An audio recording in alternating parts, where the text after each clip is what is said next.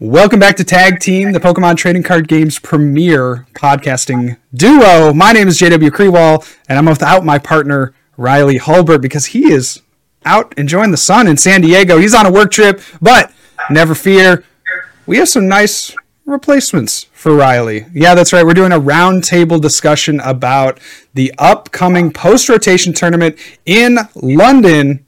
EUIC is in just a few short weeks, and we have everything to get you prepared for that. I have a roundtable with participants Jesper Eriksen, 2016 Senior World Champion, top 16 finisher in Charlotte and Bochum this season. Just don't ask him how Fort Wayne went. We have Aiden Khus, the Charlotte regional champ from this year. Zander Bennett, top 4 finisher in Fort Wayne, along with being a longtime player. And Nick Moffitt, 4-time regional semifinalist. So, welcome to the cast, everybody. Thank you guys. Yeah, thank you guys all so much for joining me here. Yeah, don't everyone speak up all at once. Yeah, exactly. I know. We had some really great banter before the episode started, so I was kind of hoping that would, continue in. But the boys are a little camera shy. Yeah, just a little bit. So thank you guys all so much for joining. We don't want to overtake your territory as the host. You got to let us know when we can start. Absolutely. Okay, well, then let's get it kicked off. So we have EUIC starting. And Zander, I'll just pose this question to you. And fellas, please, jump in as you see appropriate. But how do you approach a new format? Of course, we just had, rotation, right? So we're losing half a dozen sets from the current standard format. Since you've been playing for quite a while, most of you have, all of us have been playing for quite a while, but I want to ask you, Zander, how do you prepare for a new format, especially one post-rotation? It's so odd because we haven't had a rotation in so long that I'm having to rethink about this question in a modern context. The way that I've been talking with people currently is the burden of proof is on the new cards, not the old cards. So the decks that have been good, the question then is what's going anywhere? So I was just sitting talking with my friends and I was like, wait, what about Kyurem VMAX? And they were like, oh, you lose Capacious Bucket and Oranguru. And I was like, okay, that's enough. That whole deck, those are cards that are really important to the end to obviously make that strategy fall apart. But Lost Box, that whole engine stays, obviously. And we've seen Lost Box have a handful of success in both foreign tournaments and then the late night. So I usually like to start with the stuff that is going to be closer to public enemy number 1, because not everything's going to rotate. So you have to some of that stuff's still going to stay. Lugia stays, Mew stays, Lost Box stays, Gudra V-Star stays, a handful of different random stuff that has shown up sporadically stays. And so it's how much do those decks lose to rotation? Is that enough to kick them out of something that you'd consider? And then you can start going towards the new stuff and start seeing okay, well, how does that line up against these matchups that I know are going to be good? But for me personally, I'd be really hard to say Gardevoir or Miraidon or Oinkologne or these things we're going to talk about later. I'd be really hard pressed to say that's where I'm going to put all of my effort into testing, jumping out of the gate. Because if you spend hours tuning a list for a deck that just ends up not having good matchups against the field, we knew that Lost Box is still going to be good for this format. That Mew is still going to be somewhat solid. These decks that have that aren't losing a lot of pieces, I start there. I start with what's tried and true, and then you can innovate once you kind of know the basis of what's good. But I'm not going to take over the air. I'd love to hear what other people have to say too, because I'm sure there's more than one way to approach this topic. Yeah, I think that whenever we have the new format, I think you need to figure out what has the highest power level, which I think Gardevoir is probably undoubtedly the deck with the highest power level. It's just not the most consistent. It's very inconsistent. And consistency is the biggest thing whenever going into, especially a tournament of this caliber, which is coming up, is that you have to figure out what's the most consistent deck and has the highest power level. And Lugia is probably the answer for that.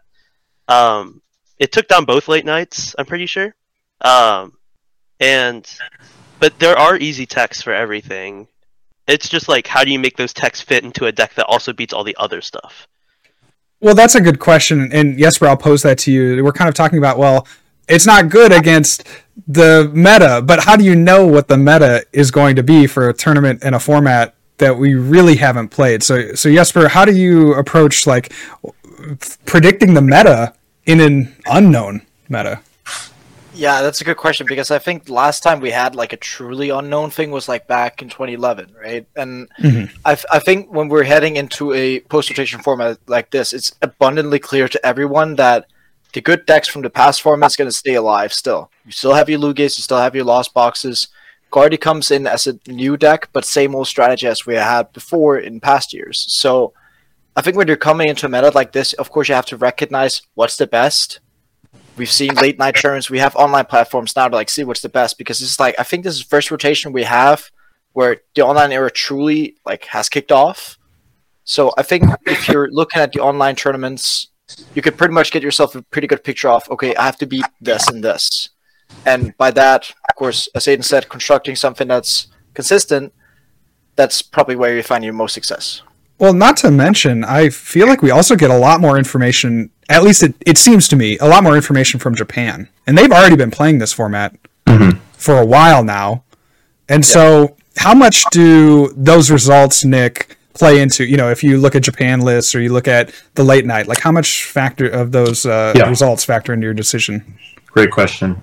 So basically I like to look at all the results and then ignore that and then go build those decks completely from scratch without thinking about, how did they build this deck or whatever, because you look at some of these lists and they kind of just make no sense in a lot of ways. So I'm kind of getting that out of my head and then, all right, how would I build Lost Box from complete scratch with no prior knowledge, right? And then that's how I ended up on the list that I have now, which have been working really well for me. Nice. When you look for a deck to play, are you thinking more about consistency? How much are you accommodating for certain decks in the format? Like how much are you teching for certain decks? How much are you thinking that, are you trying to accommodate for the new archetypes that could pop up? Is it 0? Is it, 100, whatever 100 looks like in a 60 card deck? Like how much are you teching for these pretty decks? Minimal teching, max consistency, and just playing the deck that has the best matches spread, I think is the best way about it. And not trying to tech for any one matchup in particular. At least I always tell my locals like whenever we're talking about like regionals and whatnot, like I always I feel like with regionals you have to think about the tournament as if you're going to start off like 2-0 or 3-0, not because you're better than your opponents, but just like for what decks you expect to face. So like you're not going to expect to face like the random binder drop decks after you hit 2-0, so you don't have to sit here and worry about like little random things that are probably not going to pop up. But like, what decks have a realistic shot of going 2-0, and then you have to worry about like, okay, if those are the decks that are in the format, how do I worry about facing them? So like for EUIC, it's not just like what deck am I going to play? It's what deck am I going to play in the sea of what other decks people have determined that are good in this format. Which this is the first, like you said, it's the first major rotation in the Limitless era. And like I think back to Peoria, which was the first regional with Lost Box, and between like the week and a half of the Limitless tournaments, there was like the Path to the Peak builds in Lost Box, then there was the double Empoleon thing, and then like all that stuff, like all of that metagame adaptation happened in 2 weeks before the regional. So that by the time that you got to the regional, you were in a whole level of like, you're in like the third level of metagaming between like Palkia lists and Lost Box lists. Similarly, I think what these online tournaments are letting you do is see like, okay, this is going to be like, if the bare bones Gardevoir list either looks like the basic list or some of them even have Mewtwo V Union, like those are the different ways that you kind of need to test against it. Or like the Rapid Strike Inteleon Urshifu deck, which like didn't super perform in the late nights, but like still has some really high ceiling. Like that's definitely a deck that you might need to worry about like facing at a higher level. So it's like, even if that deck, even if it didn't show up at like the highest ceiling, like is that a deck that you have to worry about? I mean, all of these decks that we're talking about are like allegorical for any rotation. Like it's just like there's always going to be like a tier 1 deck. There's always going to be tier 2 decks you have to worry about. It's not just like this is the only rotation that's ever occurred. So I often find that when I'm, especially with a post-rotation format, one of the main ways that I test, and I put that in quotes, though one of the main ways I test is I will first talk with a group of friends and come up kind of with the theory of how we think things are going to go. And we might talk for hours about just, okay, you know, this beats this beats this. I think this is good. Before we even touch cards, before we even put lists together, before we look at online tournament results. I mean, it's a lot of just discussion, back and forth, debate. Would you say that that's true of you, Aiden, when you're looking at a new format? It's like, are you just talking with people first, or do you like to get the cards going and then figure it out from there? So there's been plenty of times where I haven't even like played a ton of games of Pokemon before attending an event. I feel like for me, and it works differently for different people, but for me, I just sit down with like a group of my friends on like a call, Messenger, Discord, and we'll just talk straight about like every deck. We'll just try and go over every deck. What are the top decks that we need to beat? How do we beat them? And we'll just go through decks and just be like, does this deck beat this? And if it does, and if it passes the check, then we'll actually start taking it to a point where we'll build the deck. We'll test it actually. But if the deck in theory doesn't really beat what we want it to beat, then we'll just kind of scrap the idea. And that's how we like me and like my friend group tend to pick what decks we're gonna play for the event. I will say that right now the only data we have is Japanese or limitless tournaments, and we've been tending to go more off of the limitless tournaments than the Japanese results because for some reason just Japanese players and the Western world players, I feel like that the meta will just be different compared to the two, even though we're in the same format. I will say, during the past format, for OCIC, we were preparing for Japanese players to bring a lot of Lost Box and Control, because we thought that's what they thought was, the wave. They weren't, heavy on, let's play Lugia, we are, as, Americans who play Lugia all the time. I just want to say we finally got the results on Limitless from Champions League Miyagi, if I'm saying that right. At least for the top 16. I'm just seeing that up now. Yeah, very nice. This morning. Yeah. I'm just seeing that now. Oh, I do see that as well. Yeah, and I think that result has gone through Twitter today. At least people are looking at being wait, what? Miraidon actually won a tournament, and yes, it did. But we're still seeing what we have seen from the late night, sort of. Even though, of course, if in addition to what you're saying, Aiden, right? If of course, with the Japanese results, taking them with a grain of salt, because they're playing best of 125 minutes right. After all. It's a way different thing than what we do in the West. Yeah. So thinking about that, of course, taking a grain of salt, but the top 8 or top 16 was half of it was either Lost Box or Lugia. So yep. We're still sort of seeing the same results as we did in late night. I don't think the Champions League Aichi was a fair result because that's their fresh tournament. We're gonna right. have at EYC sort of, but I think they're close to aligning now with those two results of the late night showing and the Japanese. You can sort of mash them together and put them in one pot very soon, at least. Sure. Does anyone like playing Rogue in new formats? I think that could be a define Rogue. Well, right. I mean, something that you think not a lot of players have been testing. I mean, Rogue is kind of a, in an unknown metagame, right? It's a little bit of a loaded word. But do you like playing things that are maybe a little bit under the radar in the hopes that you catch enough of your opponents off guard to make a deep run? I think it depends on your goal for the tournament, which everyone has different goals. Azul and Chip do a great job talking about this on their podcast. For me, I just need a 256 to get my invite. So I don't necessarily think that Mew is the best deck in the format, but I know that it's the deck that I've got a 67% win rate with at regionals right now. So it's I can probably just play that and scratch off 5 wins and not really think too hard. Yeah. But if your goal is to win the tournament and you really think you have a good read on the room, maybe you weren't going to Charlotte or Fort Wayne and you've been testing for post rotation for a long time, then there definitely is merit if you really think that you can call your shot. If you don't, then I would probably just stick with something that's pretty clearly good, because after my 10-year lesson of playing this game is that I like winning more than I like feeling smart playing Pokemon. and so I've kind of stopped playing rogue decks because like that's just like maybe it's just like that's my competitive nature coming out. Like I think I would rather just play something that's like a bot deck than something that like people really are like, wow, Zander, he built that super cool deck, because I don't necessarily know. Like I would rather like succeed, and that's just different goals for different people. Like so if you really think like, oh man, I've got the coolest like mill deck for this tournament or the craziest VMAX that someone's forgot about, like good for you if it lines up against the format. I personally don't know if that would be me, but also I'm flying from Nashville, Tennessee all the way to London, and so it's like return on investment. Like it's just, if it was Knoxville and it's 2 hours away from me, I might dunk around and play something weird, but it's like it's just what is the tournament for you? Is it like, man, it would be the craziest story if I won this tournament, or is it me being like, I really just need to rattle off 5 wins? Because I just need to rattle off 5 wins. So I'm probably just going to play something that rattles off 5 wins. There you go. Yeah, what are some other thoughts here? Aiden, go ahead.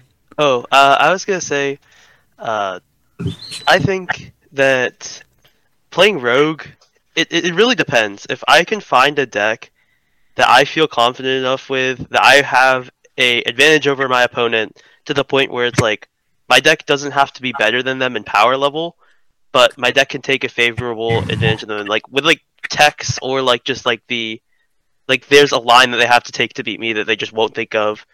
Then maybe I've played a lot of decks that are just like inherently bad after I feel like I've played them once, because there's the lines kind of like feel like that I feel like my opponents are more likely to know the lines to beat me. But I think going into a tournament where the meta is really fresh, if I can find a deck that takes like maybe like a good matchup into Lost Box, a good matchup into Lugia, a good matchup into like Maridon or Guardy, and then like takes like a really bad matchup to one of them, I might feel confident.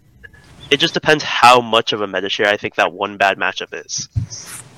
And I always feel like for me, you're talking about bad matchups. It's like you obsess over these kind of fringe matchups, and then you end up not seeing them at all.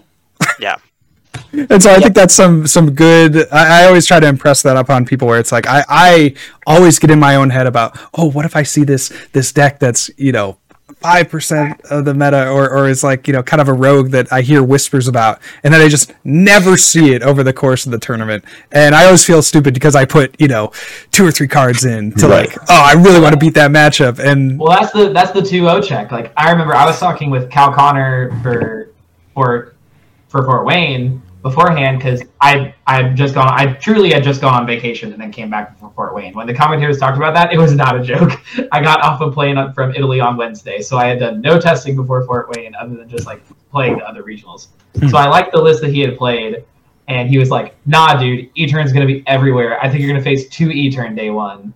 And I'm like, you're capping. There's no chance. Yeah, maybe one. So I walked across the first row of tables when I was like 401 or something like that, and there was like 2 E-Turn across like 30 to 40 tables, and I was like, okay, yeah, like you can't worry about everything, and even if you could, there shouldn't be a deck that can beat everything in the room. Like Lugia got really close, but if there's a deck that you can just sit here and look at this new format and that beats everything, we've got problems.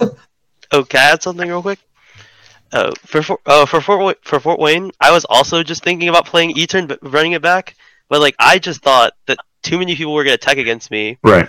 Because I just won God. Yeah. It was like, I just won the regionals with the deck. And it's like, there's no way that people... It's a very easy deck to tech against. Right. Lugia could just play Canceling Cologne. Yep. And the deck absolutely gets obliterated by Lugia. And Lugia is going to be the majority of the room. And I wasn't willing to take a loss to Lugia. So I ended up playing Lugia myself, which didn't really go well because it's Lugia. That's why you were sitting with me all day. I was sitting with you. We were chilling at the bottom tables. I sat next to Andrew Hederick as well, the Lugia god. Yeah, I think all my Lugia opponents had Canceling Cologne in Knoxville, basically. So, yeah. Hey, if it makes you feel any better, I wasn't going to run Aerodactyl anyway, even before they put Cologne in their list. That's also the best way to play Mew, because you're just basically playing 2 deck cards. Let's just say 75% of the time if Lugia gets 25%, and it only works when you go first. So you have to win the coin flip. So half of those 25% of games is the only time you're going to use it ever. I didn't play it in Orlando, might be more or in Knoxville, or in Fort Wayne. Yeah. I like having 2 extra cards in my deck. I was gonna say it's gonna be more than 25% of your games if you're winning, but. Haha. Good one.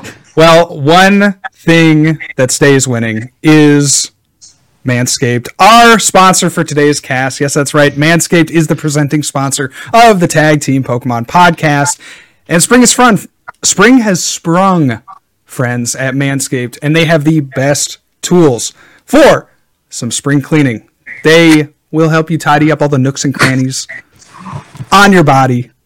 And I mean, some of their products are absolutely fantastic. The Beard Hedger is a high-tech piece of the art in travel size packaging with a long-lasting battery, universal charging, and a exceptionally strong motor. I mean, this thing just like doesn't die on you. I've charged it once and have been using it since they sent it to me last year. I mean, it's absolutely fantastic. Not to mention it comes with 3 free gifts: a beard brush, a comb, some scissors. If you're a beard person, you have to get the Beard Hedger by Manscaped. And one of the nicest things about our partnership with Manscaped is that you get 20% off plus free shipping when ordering online. So get yourself over to manscaped.com, use code TAGTEAM at checkout, 20% off plus free shipping. Get yourself something nice for you, something nice for, you for your spouse. It all works together. So head on over to manscaped.com. Use code TAGTEAM at checkout, 20% off, plus free shipping. Thank you so much to Manscaped for sponsoring the cast. All right, fellas, let's get into the second half of the cast, the meat and potatoes of the podcast. We are, well, not me. You are all traveling to London, England. There's got to be some pressure, but you're traveling from across the world to go to Europe. Or I guess, I don't know, Jesper, you're traveling what is it, like 3 hour flight or what? I don't know if I would call UK Europe anymore after Brexit, right? But I got connections, so it's going to be a bit more than free. But technically, if I flew directly, I could just take it in 2. Okay. Well, so you're taking like, what, a 5-hour trip? Whatever. You guys are coming from around the world. Basically Europe and America, to go to London for EUIC. That is in 2 weeks, so not this weekend, but the next weekend. And, I'm sure you have been thinking and testing a ton because there's that pressure, right? Like, talk about a little bit like the pressure that you feel with a tournament like this. You're traveling, you're spending all this money to have a shot at glory, but of course there's 1,000 people that walk away pretty much empty-handed. So talk to me about a little bit of the pressure, Nick, about traveling overseas for a tournament like this.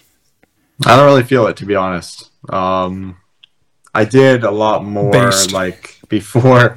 I definitely would get nervous, for tournaments when I was less confident in my play, but current state, I'm feeling comfortable. I feel like, I'm going to do well.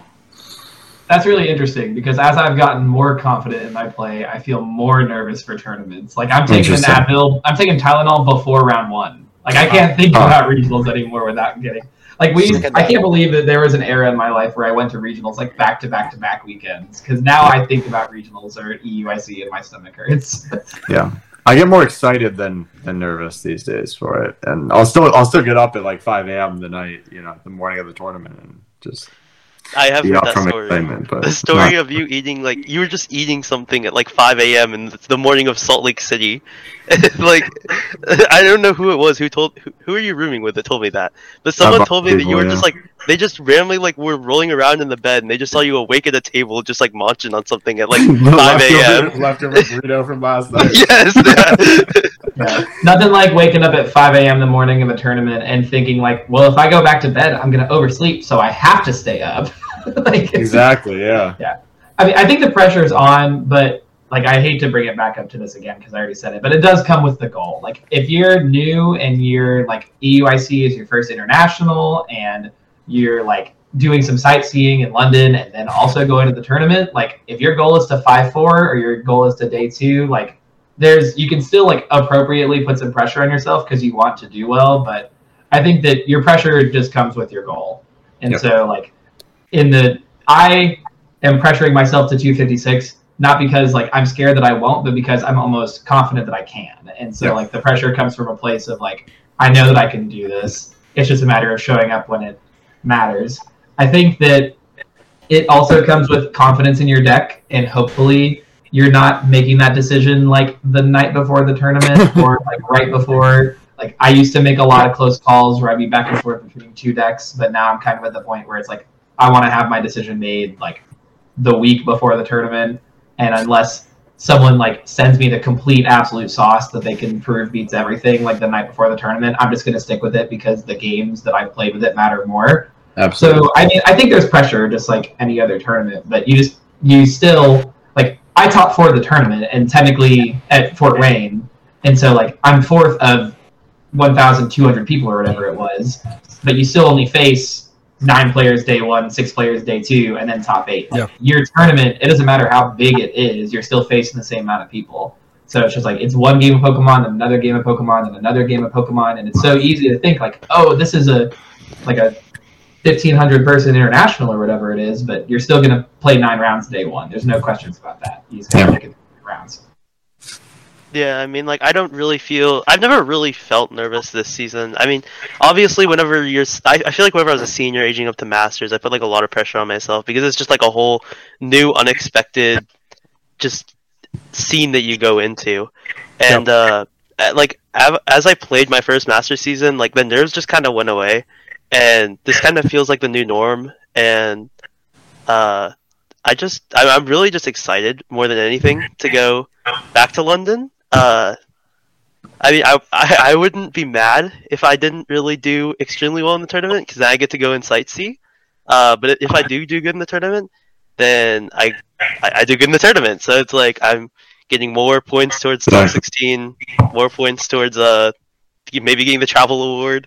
And I mean, I just see it as a win-win. So, I mean, obviously the goal is to win the tournament, but it's like it's not really that big of a deal if I don't. That's so wholesome, Aiden. I appreciate your innocence. Yeah. No, I'm just kidding. No, that's a really good way to look at it, I think. Talking about decks for this tournament, I want you all to think of the best, like the tier 1 or S tier deck, if you think that there is one in this format. Just think of it in your mind's eye. I want to go around the room and kind of pick your brain, right? And see what you think is the best deck. If there's any, kind of non-consensus, I think that would be great to talk about. So let's start with Jesper. What's your top deck of this upcoming format? Well, can I ask you first, how hot am I drawing in the day? I'm asking what's the top deck in this format. Did I win the coin flip? Did I open with a VIP pass? No, that's the drawing hot part. Like, if I'm drawing the absolute nuts, Guardy is the best deck in the format, but that's it. Guardy. I like Guardy. So Guardy. Okay, Nick? This guy right here, Cramorant. Okay, Aiden? What you got? I think Lost Box is by far and away the best deck. Lost Box? Xander? I am somewhere between Lost Box and Lost Box Giratina, but I wouldn't be surprised if the Lugia bots just run it back and dominate the tournament. Lugia is also very good. JW, when you were about to read the ad and you said, what else stays winning, I thought you were going to say Lugia.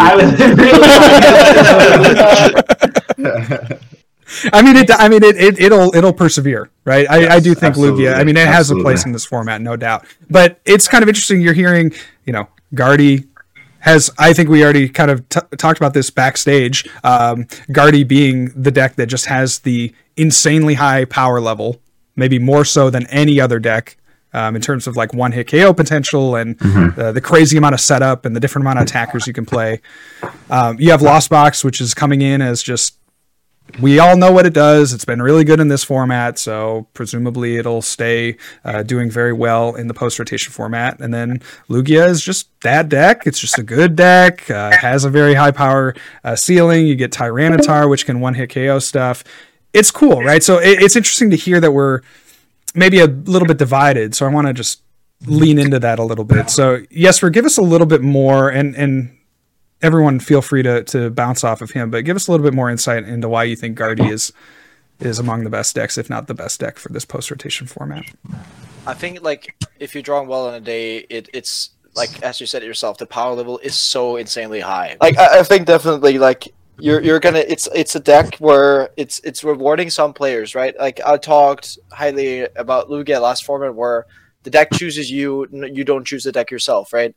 And I think Guardi is sort of the same, where if the deck works for you, it works, and you're absolutely murdering everyone on your way to winning. But if the deck does not want to cooperate you, you're just not going to have a good day, which kind of was reminiscent of Lugia, especially when your Americans wanted to run free 2 Lugia, and we were like,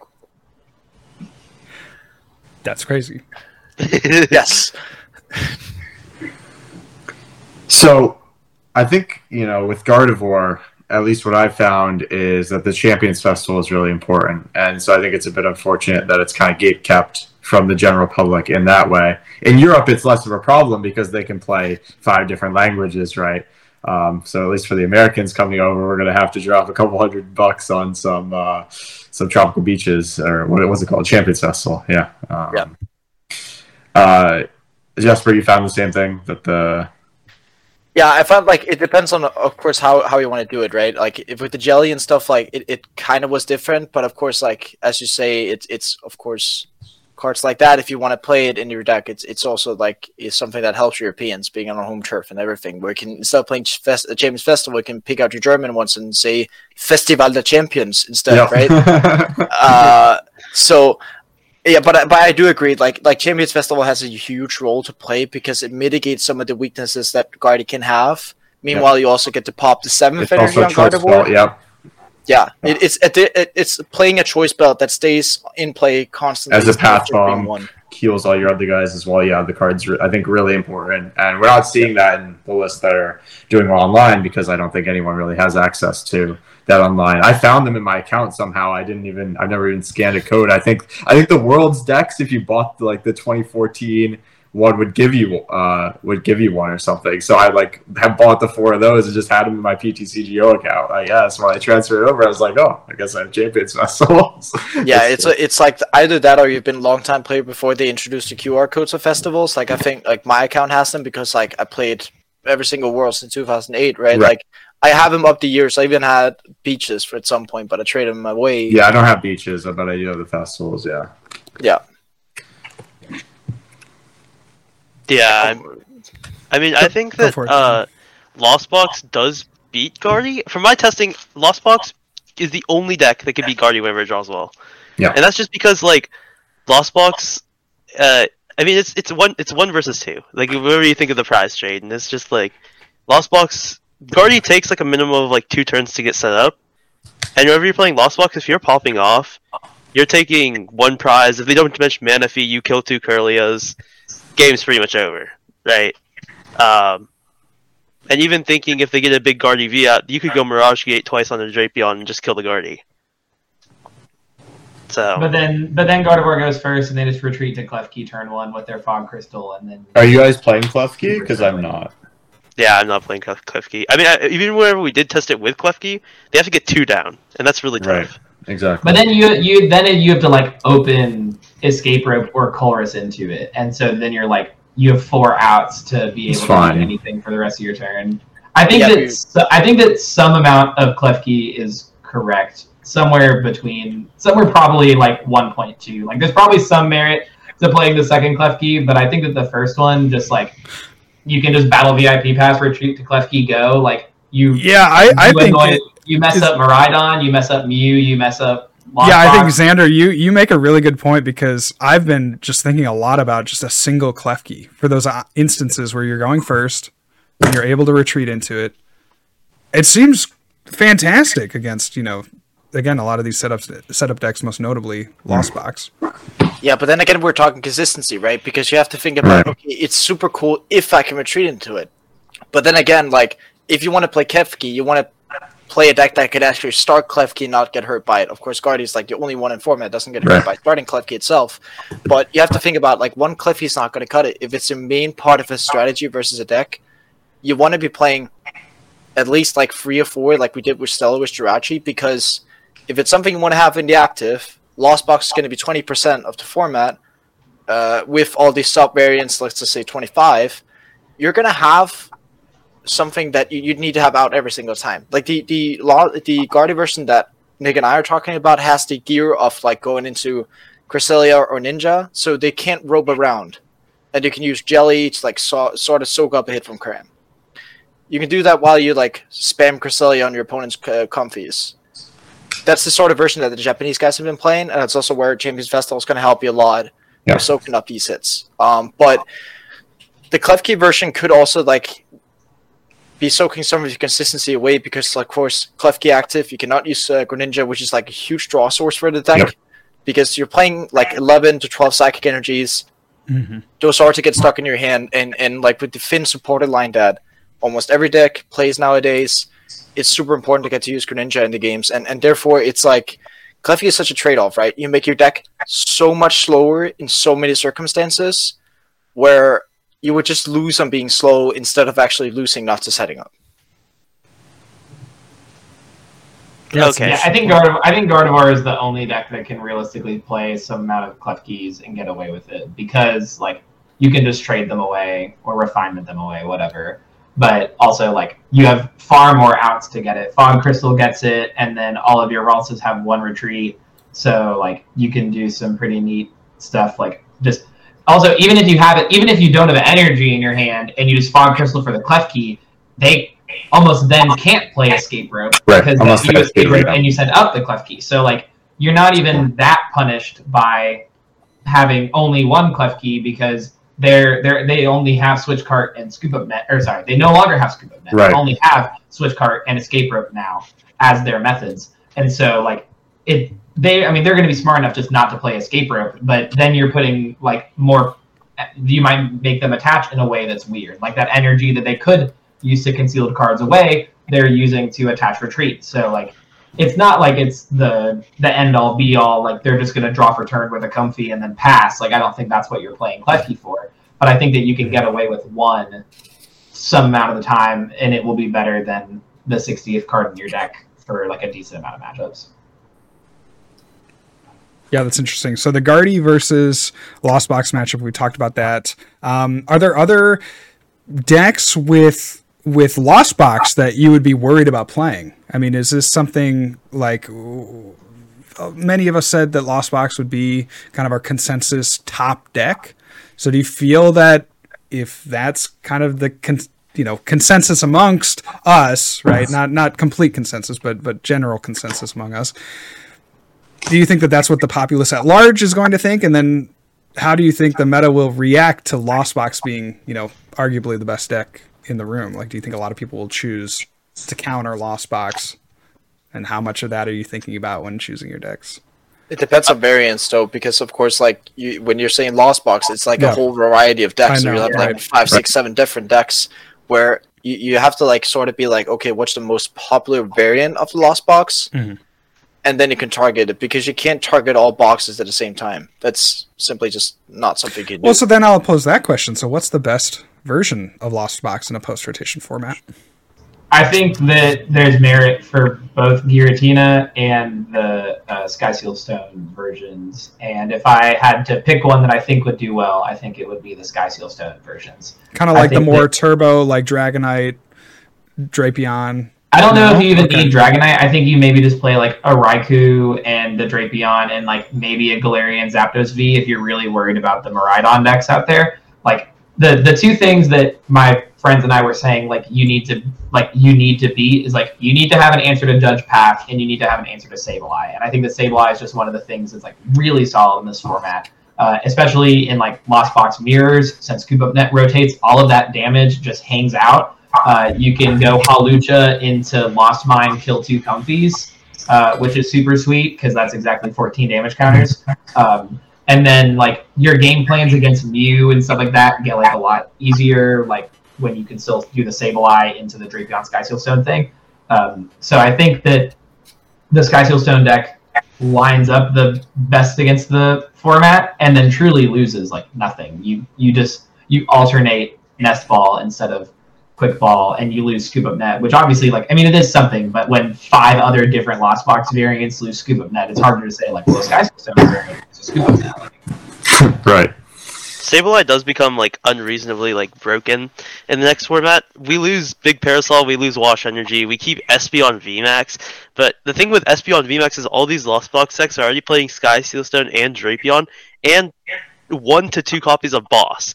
So the second you slam down the SP on VMAX, you now have the threat of your opponent going Boss it up, Sky Sealstone, kill it. I mean, you can go Leafy Camo Poncho. That is a card. We were testing some Arc deck with Leafy Camo Poncho, kind of like Makani's deck from this past regionals, these past 2 regionals. It kind of works, but also it gets slaughtered by Guardy. Alolan Vulpix kind of does beat the Guardy matchup, but there's a particular Ralts that the Gardevoir players can play that completely destroys your deck. That's right. And I will go on to say that Arceus, I think, is very good. I think Arceus, just Lugia not being what it was, makes Arceus very good next format. Arctina is doing well in the overseas events. Arcpile, I think, has potential to be good, just with like whatever. I mean, I think Aerodactyl is still good next format too, but like I know a lot of people are very indifferent. I know Zander doesn't like Aerodactyl, particularly in Mew. I think Aerodactyl is like it still is very good, especially in Mew. It only shuts down Vs. It doesn't shut down EXs. So it's like you're getting even less leverage than the mediocre leverage that you got with it in the previous format. But it does shut down Drapion, and I will say the card's good. It's good against Miraidon. It's good against Miraidon. It's good against Lost Box decks because you just use it against Lost Box and they can't Drapion Sky Sealstone you. Double gate. Yeah, I mean they could go double gate if they want to go Double gate. Yeah, if they want to go double gate whenever I'm judging them every single turn and passing them, then sure they could do that. And it's also good against Tina. It's good against Tina, obviously. I mean the same thing. They could do double gate. Double gate is kind of like, in my opinion, I think that's a bit of a sack. They're doing that. they're way more likely to get double gate on a Raihan than like Right. You Well, then they only need one and in like, attach. But is Tina Lawson playing Raihan right now? Tina Lost Zone not isn't, so, but if right? you're Maybe doing you but if won't. you're doing Tina Lost Zone against Mew, then you win the game because you just go Drapion for 3 prizes and then you go the GX. Yeah, but what if you go Aerodactyl? Then you just Then they'll boss that up and then kill you it. boss it. You take Okay. boss it. You take 2 280. prizes with Lost Impact or whatever it is, and then Drapion does whatever. Well, else you do. also Aerodactyl is so much better against Lugia in this format as well because they are not getting two Archeops in this Yeah. card without they're not flipping heads on capturing Aroma. Messagoza? Vanessa goes catching Aroma. Cool. You can flip all your heads. Like Lugia is so good when you flip heads. Man. yeah, Lugia has turned into. I saw this Jake Earhart Lugia is tweet. the It's coin like flip guy. Lugia has turned into Mew whenever we first came back from like the It's pandemic. Fusion Mew, yeah. Yeah, it's Fusion Mew. It's Fusion Mew where you have to. It's like Catcher Mew. It's so good though. Gotta hit my I'm not Cramo Aroma. Yeah, let me hit my Aroma, my Messagoza. That's right. Bring your good rolling dice if you play. People are really events. losing win because of capturing Aroma. That's a thought that I have to like digest. Like people are going to lose real money in their pockets because of capturing Aroma and Messagoza being in their deck. Well, just to be honest, Sander, you played Mew, right? How many games have you lost to like flipping tails on your initial cram? Amazingly, not any there, but I lost a game to Lugia that I flipped triple Chromatic Tails in a turn to miss a tablet to knock out a Lugia against one of my friends in day 2. I just immediately scooped. I was like, I cannot win. That was the way to win. I had a Forest Sealstone and a Chromatic, and multiple Chromatics, and if any of them hit heads, then I had enough to do and I hit tails on all of them. But I mean, I don't think, like, we can joke about coin flips, but I mean, coin flip cards have been good for years, and they're still going to be good. Like, Yeah, it's the same. Well, and that's the thing. I feel like, and the thing about the capturing Aroma, it's not like a dead card if you flip tails, right? Or It if you gets flip the miss- heads or whatever, right? It either It's gets like, which one? It gets Archeops. I don't Yes. even know which one gets you what you want. If I think it's get heads. Aroma, I would have to re-look at the card and go, which one should I get? Oh, cool. What am I actually wishing for here? Okay. But it's like back when we played baby Pokemon in like 2011-12 season, right? It was like, okay, baby's asleep. Yep. Tails, yes! Heads. Yeah, right. Woo! Yeah, you want to stay asleep, but then wake back up. Exactly. But then there's Or you have laser, to flip want triple heads. tails. Laser, It's you want either heads, one. tails. Yeah. So one deck that we've kind of talked about kind of in passing, we've definitely mentioned it, and I feel like this is a pretty serious deck that we really should go into. A new deck, Miraidon. So we have not... Sucks. It's This is so bad. It's so bad. Whoa! Okay. Well, if you don't hit the glue gun, you just lose. It's got I will haters out here. I will gladly be the. I've authority tested on this Miraidon, deck dude. every time Yeah. you're opening hand 5 energy without fail. It's Every so time. bad. Y'all are insane. I actually think the deck is like quite strong. I mean, maybe not tier 1, I bet like it has a place in this format. I think It's tier like- 2. Oh, he rips it! Wait. Live For on those of stream. you downstairs. just My listening, electric- Jesper just tore up a electricity generator. No, bro, it's a glue gun. Okay. So here's the thing with Miraidon. There's just no way that can be the best thing that you're doing in the format. Like, you're telling me the most powerful thing you can do is get lucky off of a worse max elixir, put 2 stage 1s in play to do 280 damage, and then not be able to loop it because you whiff? Like, there's no way that out of the powerful Well, things so you could be one of doing the in this thing- format, one of that the- actually- Miraidon's the most powerful thing. So, why okay, would I hear not me do out, the hear me same out, thing hear with me out. Tyranitar? Hear me Go out. on. Hear me out. Hear me out. All right. I think the deck has the best turn 1 of any deck in the format right now.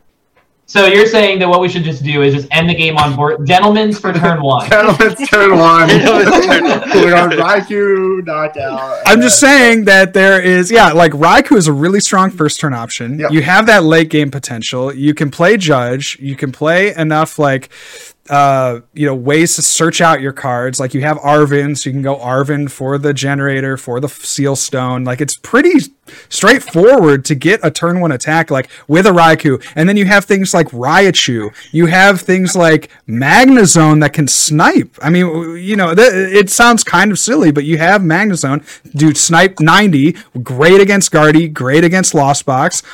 I really think you guys are downplaying it. I'm not saying I'm not out here to say that it's. I'm not out here to say it's like the best. I'm not out here to say it's the best deck in the format, but I'm here to say I really feel like this needs to be taken a little bit more seriously than it is. It's fine. Miraidon will not make top 8 at EUIC. I agree. Yeah, I don't think it will. I don't think. Okay, so Top It's got the 32 best. It's got the highest- best Pokemon search. Okay, Yes. you get one Miraidon down, you're chilling for the entire game. This, Right? this calls for a bet. That's 100%. We need Okay. a bet on this. Yeah. I'll say top 32 highest placement. I think, I agree. Top 32. Top 32. Top I'll 32. say- Top 32. I'll take the over. I'll say that 1 makes top 16. I Okay. don't think that I any think- makes I top think It's 16. possible. It's possible. But Well, I'm just but, saying, okay. what if... Sorry, go ahead, Aiden. Oh, what if your opponent just literally benches a Galarian Zapdos? Like, what are you doing? like, You just don't get Reggie Lucky then. No, bro. I'm like, Fine, okay, yeah. What are you doing whenever I go? Well, so okay, so the Sky So Seal just don't get Reggie The game Lucky. ends. yeah, there you Bro, go. how If does you know your you're deck playing function against without Zapdos. Reggie Lecky? Because you're still doing 220. You're still doing 220. You're fine. switching back and forth. Yeah, it's fine. You're chilling. You don't need, I'll maybe go you just into don't this play Reggie scenario. Lucky What if I'm at all. attacking Okay. with a Lowland Vulpix V-Star? What are you In all doing? seriousness, I'm hitting you Lightning with Ball. Magnezone Raichu. V-Star, bro. yeah, Magazine. Magnezone restart, man. in Yeah, all maybe we seriousness don't about need this Miraidon. Reggie Lucky guy, you know? In all Maybe- seriousness about Miraidon, I think that you need the 1/1 Flaffy because you're Yeah. already playing worse Max Elixir. I think that like you're not hitting 2 off of that card. Like this is for players out there. Don't play that card. Don't build your deck in a way where you're trying to hit 2, because if you're trying to play the like Deck Wizard 2020 deck just to make your glue gun work, it's not going to be good enough. Just Because like, then you draw 5 energy. And Yeah. Someone Yeah. clearly has Settle for the never fact tried switching cups. settle for the fact that you're going to hit 1. All right, let's sell this. I will not register switching cups in a tournament. But back to my That was a tangent, troll. like, That was a troll. Yeah, it was super troll. I appreciate you owning that. So, like, okay, Miraidon, you clearly set up well, but like, yes, you set up, but then you're just putting 2 of your bench spaces just to do 60 more damage. So, like, yes, you're one-shotting like Lugias with Dunsparce. Yes, when they don't have V-Guard. Yes, you're one-shotting Arceus when they don't have V-Guard. Like, you're one-shotting. Like they always are. But in all seriousness, like is the strongest thing that you can be doing just attacking for damage and not really having a great backup plan. Like your backup plan against Lost Box is good because you just casually get to have 3 Regieleki V in your deck, but they still play Escape Rope and they still play Galarian Zapdos. So it's like, I just don't know if when you're looking into this format, like Gardevoir can put 7 energies into play in a turn, and you're telling me that I can play an item that can whiff a decent portion of the time just to hit 1 energy? Or there's like Mirage Gate, which is an item that can consistently get you 2 energies. Yeah, that one gets you guaranteed 2 energies. We are power ranking all of these things. Like, this electric generator is so far down, and you have to play so many other cards just to justify putting it in your deck. Like, I just don't think that Miraidon, as consistent as it is, because I think that, I mean, yes, you win the award for consistency. Like, you tie it with Mew. Good for you. You're on the podium. I don't even know about that. I don't know. What are you doing after that? Well, we said it, you know, maybe we can move off the topic because it sounds like, you know, it's very polarizing. You know, we have some people that really just hate the deck and the card, and some people that think it's pretty good. So, you know, I don't want to cause any more division. You're saying some people think it's good. I think it's basically just you. Okay, I'm gonna restate my position. I think it has the best. I think it has the best first turn of any deck in the format. Okay, and I think that's. I would welcome you to disagree with me because you think like maybe Lost Box, but there's no way like Lost Box now getting 4 in the Lost Zone on turn 1 and getting a Cram active, like that's hard now. That's hard. You can have that. You can have that for sure. I mean, you can have it, right? But the way I got the deck built, it's fine. Yeah, it's pretty fine. You think it's fine? Okay, well, all right. Yeah. That hasn't quite been my experience. You need a switching method, an energy, and a chorus. Yeah. Like that's 2 comfies. Yeah, but getting the chorus, man, that's the whole thing is getting the chorus and 2 comfies. You gotta play some better. That's a Pokegears. All right, well, you can DM me your list. You can DM me your list, but then you also have. I will say also, like you have the one-shot potential. It takes a lot, right? But you have that one-shot potential towards the end of the game, doing 220 and then stacking with the Regielekis and then maybe a choice belt in there. You're also all 2 and 3 prizes though. I know. There are downsides, I will say, but you have really good setup. You got the Miraidon that gets you going really quick. So just hear me out. I will take the over on that. Nick, you said only one will make like top 32. That's the highest placement. I would say. I think one will make top 8. I think so. And then you could also play Flying Pika. You could also play Magnezone. I mean, there's a lot of options. So this means that if any of us playing in a tournament or sitting in a potential ID in situation with a Miraidon, we absolutely have to beat it. We gotta beat it. You play. I'm gonna play Aerodactyl in my Mew deck, so I'm just gonna go Ancient Star and then win the game. There you go. It's as easy as that. But I don't even think you need that to beat it. Like, how are they doing? You have an Oricorio in your deck. How are they ever one-shotting you? Nah, I'm not playing Oricorio. I'm just gonna play the Aerodactyl. Why win if you can win harder? Yeah. Right. Okay. All right. Let's shift now into maybe some decks that are under the radar. I'm thinking of like Oink Cologne as kind of like you know, maybe no one's gonna play this, but like, what are some new decks that are under the radar? That we talked about Koraidon. What about Miraidon? The Koraidon. You can play it with Penny. You get 2 Koraidons out, move the energy between them. Or what's the other card? It's Koraidon. It's Koraidon. Galarian Arcanine. Yeah, you got Arcanine. You Koraidon onto Arcanine. You move the energy, Penny. Push up the other one. Put it back down. Move them between them. You're in there. Okay. Talk about a real. Truth be told, I don't think that Oinkologne will perform well at EUIC, but I wouldn't be shocked to see it do well after that. I think that that's the kind of deck that needs to know what it's getting itself into. But I do think that there's something there. Like, V-Guard's still a really powerful card. You get to judge path people. You get to put Barrel in your deck. Sharon's Care really helps you against Lost Box. So, like, you're not really going to get obliterated by that. Like, they can continuously, like, they can Lost Mine your Dunsparce and stuff like that. But then they're, like, double Mirage gating onto a Galarian Zapdos, which you can knock out with somewhat ease.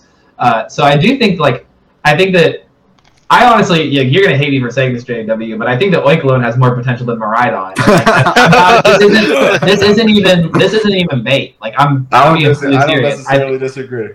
I think that Oinkologne, like, it's just being able to play 4 Charon's Care in your deck is very good. And when your first attack is, like, actually solid at knocking out stuff or two-shotting something, like, you're going to get there eventually. So as long as the format gives you enough time to, like, have the benefit of healing, I think that Oink alone will be good. But I just don't see it being good for EUIC because you kind of got to know, like, what am I respecting? Yeah, don't you get curb stomped by a single Tyranitar? Tyranitar, so let's see. If you have 320, 300 or 320. You have Radiant Gardevoir in your deck, and you have a V-Guard, that's effectively... 310. You start, 310. So if they don't prize powerful, you're screwed. Or if they don't prize a single strike energy? Yeah. Yeah, you can't even try to do some dumb stuff with Cryo Destruction because they have earned. Yeah. You gotta. I mean, yeah, that's probably bad. But like, I think that I don't like using arguments where it's like, oh, well, you lose to this one deck if you have a decent matchup against the rest of them because. Well, I think that deck might be one of the. I mean, Lugia. Yeah, I like it. I like using that argument for Lugia when it's still going to be really powerful. But just like in general, it's like, okay, well, if you have. Yeah, I was only using Lugia because I know it's going to be the second biggest. Yeah. Like, so. Yeah, Lugia is going to be good. Yeah. Yeah. I mean, I think Lugia is like, I mean, it's definitely a top 3 deck. Undoubtedly a top 3 deck, maybe top 2. Yep. I honestly think maybe I don't know what control cards are, but I think control seems interesting as like a concept. I don't know if there's even a way for it to work. I don't think they have a loop. I mean, I think that with Lugia, just like we were talking about the Shadow Rider deck, it's like you go Shadow Rider and then path them, and it forces them to bench Pumpkaboo. And they bench the Pumpkaboo, and then you Mawile it, and then you win the game by going Mawile, Pot Helmet. And also against Lugia, you could play a 1-1 line of Duraludon, but the thing is that doesn't work, because then they just Tyranitar you. So you have to start attacking with the Duraludon to win. Right. I saw a super sweet control list for this format from Japan. I'm trying to find it, but 3 players did well with it. The highest player we'll just let Zander figure it out. The only way to make control work is if you have you're either playing block lax or you're playing like something that locks something in the active, because you can't let Lugia have free reign, because then they just go into Tyranitar and just mill you. Like it can't be a Waller, because I wonder if Zander will come up with something. Maybe he'll just play an attacking deck for once. Maybe he'll play. No. He's never going to be playing attacking. He's never going to play an attacking. That's not going to happen. Like, so he's either going to find something or Too go easy. 5-4. Yeah, but like last time, I think he played like the Dream Ball shit twice now, because he was like, well, there's nothing else. Wasn't that like still Mew attacking? Like, I think so. Yeah, but the deck's core was like you still like usually went for the option of like draining your opponent's resources before you did something. So like right. Well, you have to take a knockout to. Was it the Mew VMAX with the Dream Ball? Am I thinking the right deck? No, I don't. I don't think he played that deck. Oh, I think there was someone that played that deck and was like, "Thank you to Mies for helping me with this deck" or something. Okay. It was interesting though. It was like Dusknor, Chandelure, and like that. I think it was like a Thievul. Dude, I don't know. Chandelure, Drapion doesn't hit you for weakness, right? Yeah. So cracked. So Sander League's regional play Gormandai Snorlax, 2/2/1 Guardy, 2/1/1 Inteleon, 1 Radiant Sard, 1 Dusknor, 1 Gudra, 1 Inteleon, 1 Drapion. So yes, it was technically attacking, but it's never a meta deck. Yeah. Right. I mean, I will say his OCIC deck was like, I was very just like, how does this deck beat anything? But I mean, I feel like it's just the fact that Sander comes up with these like just like crazy strategies that he's kind of banking off his opponents, just like not knowing what they're doing. Yeah, and it's worked for him. That's a fact, because you see the list after, it's like, what's the win con? Yeah, exactly. Where is the win condition? Are there any other decks that we haven't brought up here? We've talked a lot about Guardy, we've talked a lot about Lugia, we've talked a lot about Miraidon, Mew. Are there any other decks that we should bring up, like that you're even considering, or at the very least considering that other people will be playing? Well, I actually want to talk about Mew, because I feel like its matchup table gets really worse, and I feel like a lot of people are really respecting Mew in post rotation. Like, I don't think you cut Drapions either way. That's not what I mean. But just like in terms of their opinions, I just feel like the matchups that you expect to face really suck. Like for Mew, like I feel like you're really gonna struggle with not even like just like Lugia because they can still like they're not 3-10ing you with Lugia, but Tyranitar is still really good. If they play the basic Evital that for 3 dark does 110, then they one-shot you. I think that your matchup against Gardevoir is like, it's odd. Like, you can kind of steamroll them really early, but then they also just late game you, and they're really like, as long as they draw their out to path, they're always going to get out from underneath the judge. So I'm not super like, that matchup's weird. Like, you beat a lot of stuff that I think that you beat anyway. Like, I feel like your Miraidon matchup is pretty good. I think your Lost Box matchup, as long as you have a brain, is fine, and you just don't put yourself in spots where like don't put 2 Mew VMAX on the table and then try to clip one, because then they'll just try to boss kill the other one. Like, just, I don't know if, like, if I was trying to play to win the tournament for EUIC, I don't think I would play Mew, and I've played it for the last 3 regionals. I think I'm only if I'm playing it, and there's a somewhat decent chance that I might, it's just because I think I'll 256. But I don't think that Mew is like, it's not a tournament deck. I don't think Mew's gonna make top 8 either. I would be surprised to see a Mew in top 8 personally. Like, the stuff that you lose your rotation, like, you lose Quick Ball like everything else, but the difference between you losing Quick Ball and other decks losing Quick Ball is you play Quick Ball on turn 6 to discard a card and draw 2 cards. Like, right. Nest Ball possibly might not even be able to be played. Right. Feather Ball is just a -1. Like, you Quick Ball away those VIP tablets that are bad, that a bunch of stuff that you just don't need. Your extra copies of Judge when you don't need to be playing them. Like, your thinning is going to get way worse in post-rotation. Also, Cram got nerfed because you can't cram away Choice Bell. And yes, you can't cram away Choice Bell. It makes me think that the correct count of Forest Seal Stone is now 1 instead of 2. I agree, yeah. Even though it gets Battle VIP Pass and you could always just play it down, like, I definitely crammed away Forest Seal Stone a non-zero number of times.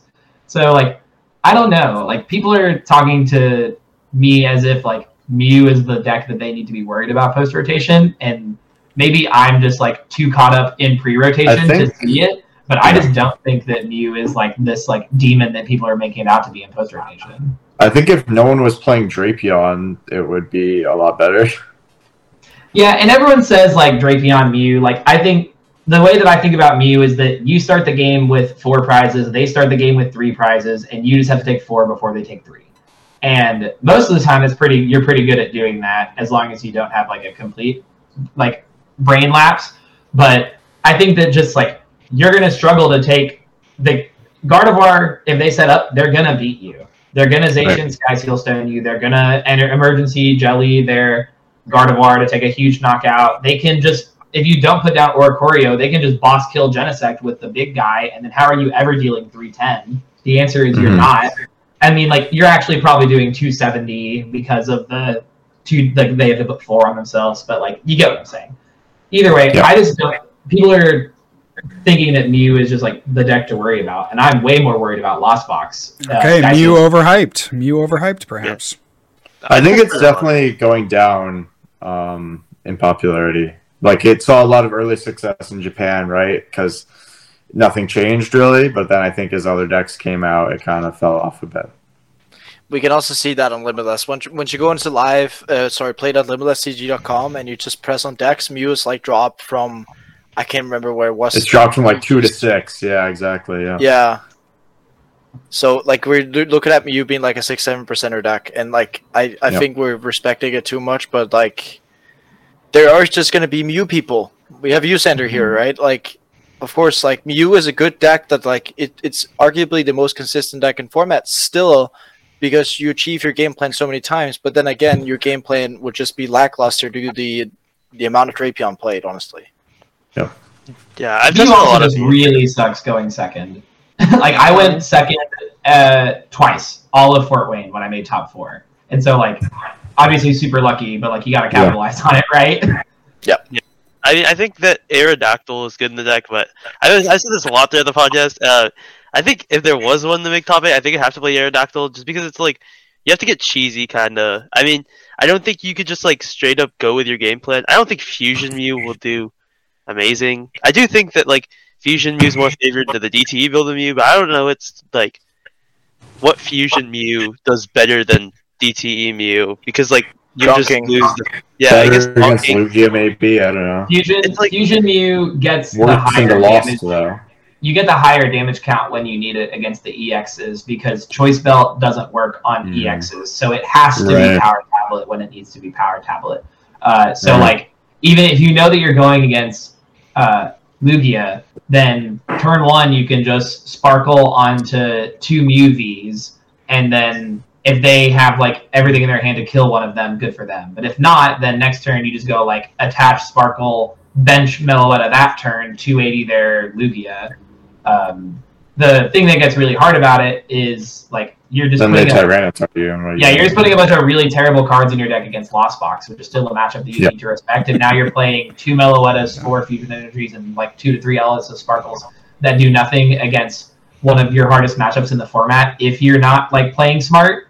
So like, okay, now I've got 9 dead cards against a deck that's going to be like, I wouldn't be surprised to see Lost Box variants combined to be like over 20% of the field at London. I think it'll be close to 30. I wouldn't be surprised if it's more between like Giratina and like maybe between 20 and 30 for sure. Yeah, I think with everything like considered, it's like I don't know why you would play Fusion Mew, because Fusion Mew in this past format, it would have been like a really good deck if Lost Box didn't exist. And like now I feel like Lost Box is gaining popularity. So it's like, why are all the Japanese list Fusion Mew? That's always been like my whole like question is like there was like the first regional or whatever their Champions League. There's only one DT Mew in their top 16, which is just like really weird to me because like I think that especially in the earlier parts of the format, the deck that can more efficiently like judge path or disrupt their opponent is probably the better one. But again, you have to think about Japanese play best of 1, so that might also have something to do with it. Exactly, yeah, that's exactly what I was also just thinking. And I mean, I've experimented with like a lot of different cards in Mew. Like I've tried Luxray V. I thought of Luxray V, Sydney. Sydney's really good against Gardevoir, by the way. You can go. They always get a big hand at some point in the game. Then you just Sydney them and path them. And it's really tough for them to bump that path after you Sydney them. It depends. If they play a worker in their deck, it could get really tricky. But, I mean, there's a lot of different cards you could play in the deck, which is really cool, and I like about it, because, like, your deck's already so consistent, so you could actually, like, put random text in your deck and it'd be fine. I just don't see why you would play Fusion with the amount of Lost Box coming up. Yeah. Are there any other decks that we haven't talked about that you really want to get in? I just want to ask this as kind of the closing question, because there are things that you have probably thought about that the masses haven't. So is there any deck that you just like really want to like give a brief 1 to 2 sentences on that people should either be prepared for or something that you're maybe testing yourselves? Someone is going to high roll with the Rapid Strike Inteleon Urshi deck. Every time I look at it, are we allowed to curse on this podcast? No.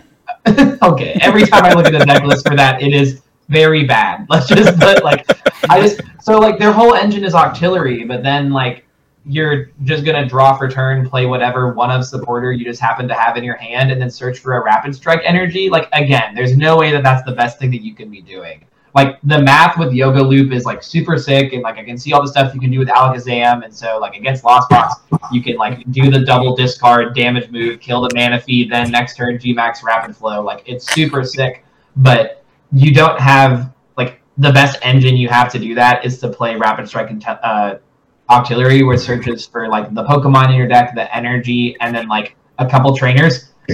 Cool thing, it searches for Echo Horn, because Echo Horn is a Rapid Strike card. But right. But there's like, I just don't know how that deck sets up. I'm sure that if it does a ton. Like, it's really powerful doing the damage counters, and you can always Cheryl the Inteleon when you bounce the energy. But I think that it's going to struggle in a tournament format. Like, maybe that's why it works for best of 3, because the game that you just open with, like, Radiant Alakazam, Inteleon VMAX, Urshifu VMAX, Radiant, like the Rapid Strike energy, like you could just scoop that game, but I don't know. It's really good because it's a fighting Pokemon, so it's good against Miraidon. Yeah, you cover the weakness, and then Gmax Rapid Flow is obviously just busted, but I don't know. I see lists for it, and I'm like, this deck must be crazy. Way this can work.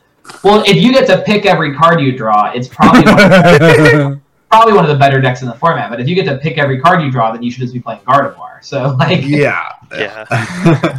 Yeah. I mean, I think something with Pikachu is good. I mean, I just don't know how Pikachu stays like insanely good, because Another deck we haven't really talked about is Sablezard. Sablezard is it's an okay version of Lost Box. I feel like it doesn't really lose a ton. It still could be viewed as being good. I've tested a couple games of it and it feels fine. It's fine. It feels like a very consistent, like you do what you do type of deck. Yep. And I mean, the good thing with Sablezard is that it's really good at like getting around stuff. Like you go cross switch your boss, or you could go like cross switch your rope cross switcher. It's like, but anyway, leading on to what I was saying is that Pikachu, Flying Pika, could be good.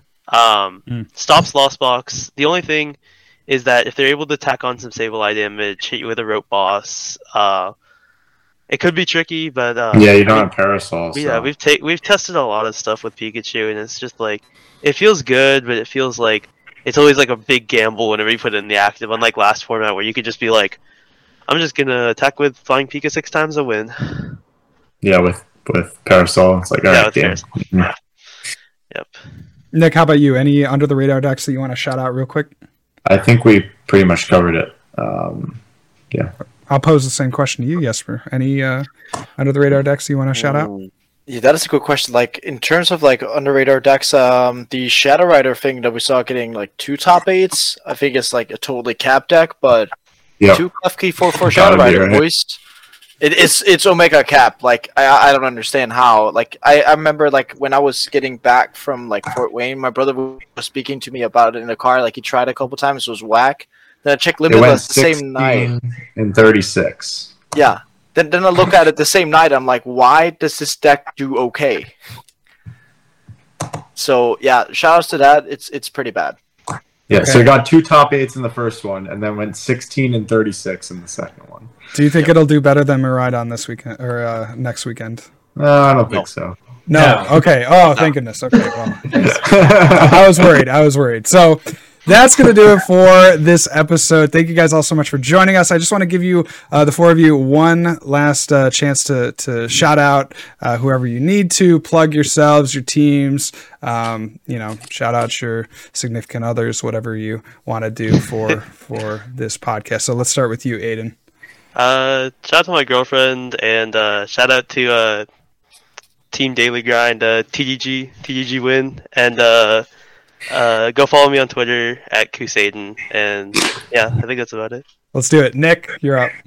Yeah, huge thanks to my sponsors, Dead Draw Gaming and Cutter Tap. I just put out an article today overviewing all of the cards lost to rotation, set by set, going in depth at everything we lose, why that's impactful, and then I give my top 10 most impactful cards lost to rotation. And then you can either DM me on Twitter or email me at nickmoffitt02@gmail.com if you're interested in coaching. I still have some availability this weekend and early next week before UIC, so definitely hit me up if you're interested in that. Very cool. Jesper, what you got? Yeah, thanks so much to Limitless, TCG, and Dragon Shield, who also sponsors you, JW. But yeah, thanks for the sponsorship and cart market as well. And of course, everyone who books with me on Metafy.gg. I still also, as Nick has, availability over on Metafy, where we are launching partnerships as well, which you can definitely go and check out. I will post my first part of the partnership during this week or next week. Very cool. Zander, shout outs.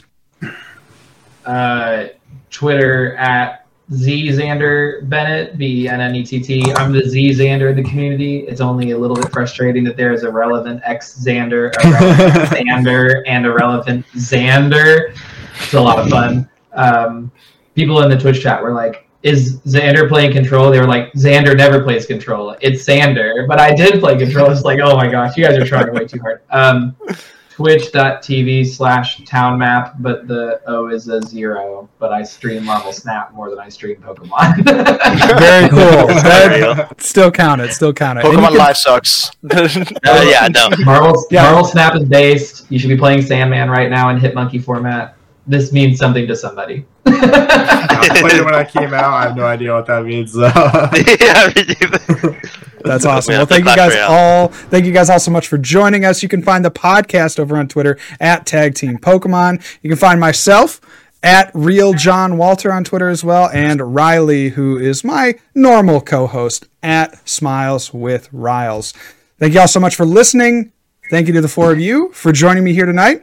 And that's going to do it for our episode. Have a great rest of your day.